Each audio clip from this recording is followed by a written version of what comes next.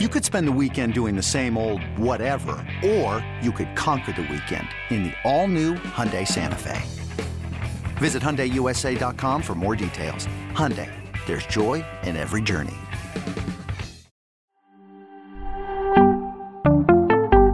We've got a ton of QB injuries to deal with in Week 10. We'll talk about it next on Fantasy Football Today in 5. Welcome to FFT in 5. I'm Chris Towers here with Heath Cummings to talk about some Week 10 start-sit decisions that you might have to make. But first, we got to talk about all the quarterbacks being injured. And technically not all of the quarterbacks. We do have some big names, though. Josh Allen dealing with some UCL damage in his elbow. He is not at risk of a long-term absence, but there is some concern that he might not be able to play in Week 10. We've got Matthew Stafford in the concussion protocol after Week 9. And Kyler Murray didn't practice on Wednesday with a hamstring injury. He's considered day-to-day. You might need a quarterback replacement. I mean, look, if you were starting Matthew Stafford, you probably should have had a replacement by now already. But like Josh Allen, the best quarterback in fantasy, Kyler Murray, still a guy that you should be starting most weeks. If you don't have those guys available, who are you looking to add on the waiver wire, Heath?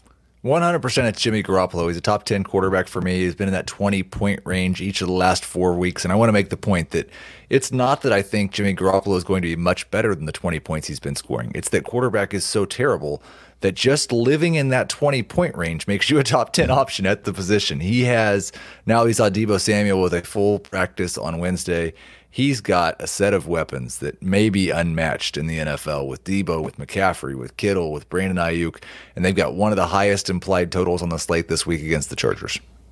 All right, so I'll ask some other guys who you might have to make a decision on Jimmy Garoppolo with. Would you start him over Geno Smith? I would start him over Geno Smith. What about Kirk Cousins at Buffalo? That one is, I've gone back and forth, and it will probably come down to the Bills injury report on Friday because they played without Jordan Poyer and Matt Milano last week. I'm not sure without their best players, especially if Tre'Davious White doesn't come back, if they're actually a good defense. But if Tre'Davious White and Poyer and Milano are all playing, then definitely Jimmy. I assume you're starting Tua Tagovailoa and Justin Fields ahead of him? Tua is a top 3 quarterback for me this week. Fields, I believe, is number 6, so yes. What about Tom Brady? I'm going to start Tom Brady over him for now. I feel like I would really be abandoning the brand if I didn't continue to bet on guys with 2.5% passing touchdown rates. Yeah, that makes sense. That the Buccaneers offense in general is just like I write about trade value guys for the FFT newsletter, and I think this is the 3rd or 4th week in a row that I've written Chris Godwin's a buy low. And look, if he keeps getting 12 targets a game, he's going to be good at some point, right? Sure. That's the hope anyway. Let's move on to some of the other positions and make some start-sit calls on, frankly, some of the most disappointing running backs in fantasy this season. There's been some talk of Jaylen Warren's role continuing to grow with Pittsburgh. Where are you ranking Najee Harris? Let's start there. Yeah, and I think it's important to note that like some talk means the head coach of the team has talked about how Jaylen Warren's made some good plays. Talking about his running backs, did not mention Najee Harris making any good plays and said we're going to give him more opportunities. I am ranking them both as flexes. Harris around RB 28, Warren around RB 32. I still expect Harris to start and receive the first series. I think there's a chance, though, that they're just going to give Jaylen Warren a series in this game.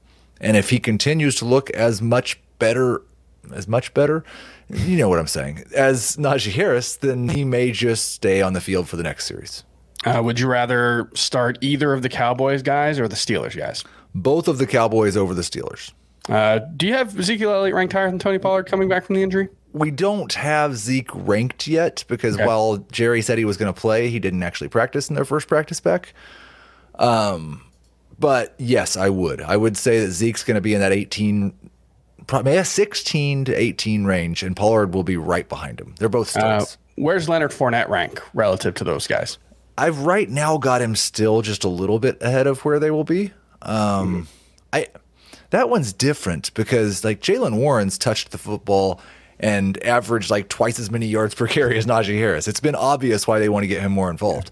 Rachaad White gets the ball and goes 3 yards and falls down just like Leonard Fournette. So I don't have much hope that he's actually going to take the job away. All right, let's talk about some wide receivers real quick. Who would rank these three? Rondale Moore, Josh Palmer, and Terry McLaurin for this week. Assuming we're without both Keenan Allen and Mike Williams, then Josh Palmer would be my favorite. Terry McLaurin would be second, only because of the matchup with the Eagles, and I may change my mind on that. He was good against them last time, but it's a very good defense. Rondale's quite a ways behind them still. Interesting. But he's still a top 25 wide receiver for me.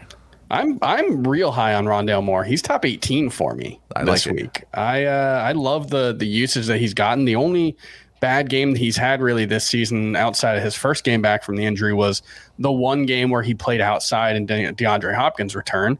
Ever since then, the last 2 weeks, he's been really good. So I think Rondale Moore is pretty close to a must-start wide receiver. Let's talk about some tight ends. And I think I know how you're going to answer it, and I hope it causes you as much consternation as it has me. Greg Dulcich or Kyle Pitts? Greg Dulcich, and I am not feeling any consternation. First off, I'm not sure the weather is going to be very good in Carolina. Yeah. And they don't throw very much. And Marcus Mariota just has a terrible time throwing an accurate pass to Kyle Pitts. It's not all Pitts' fault. It's some Pitts' fault. He's done some bad things as well. But Mariota throws a pass to Olamide Zaccheaus 60 yards downfield and hits him in stride for a touchdown. And he cannot get on the same page with Kyle Pitts. So Pitts is tight end 12 for me right now. Yeah. Dulcich is tight end 6. Okay, interesting. All right, well, that's going to do it for FFT and 5. We'll be back tomorrow with a recap of Thursday Night Football and more start-sit calls for Week 10. We'll see you then.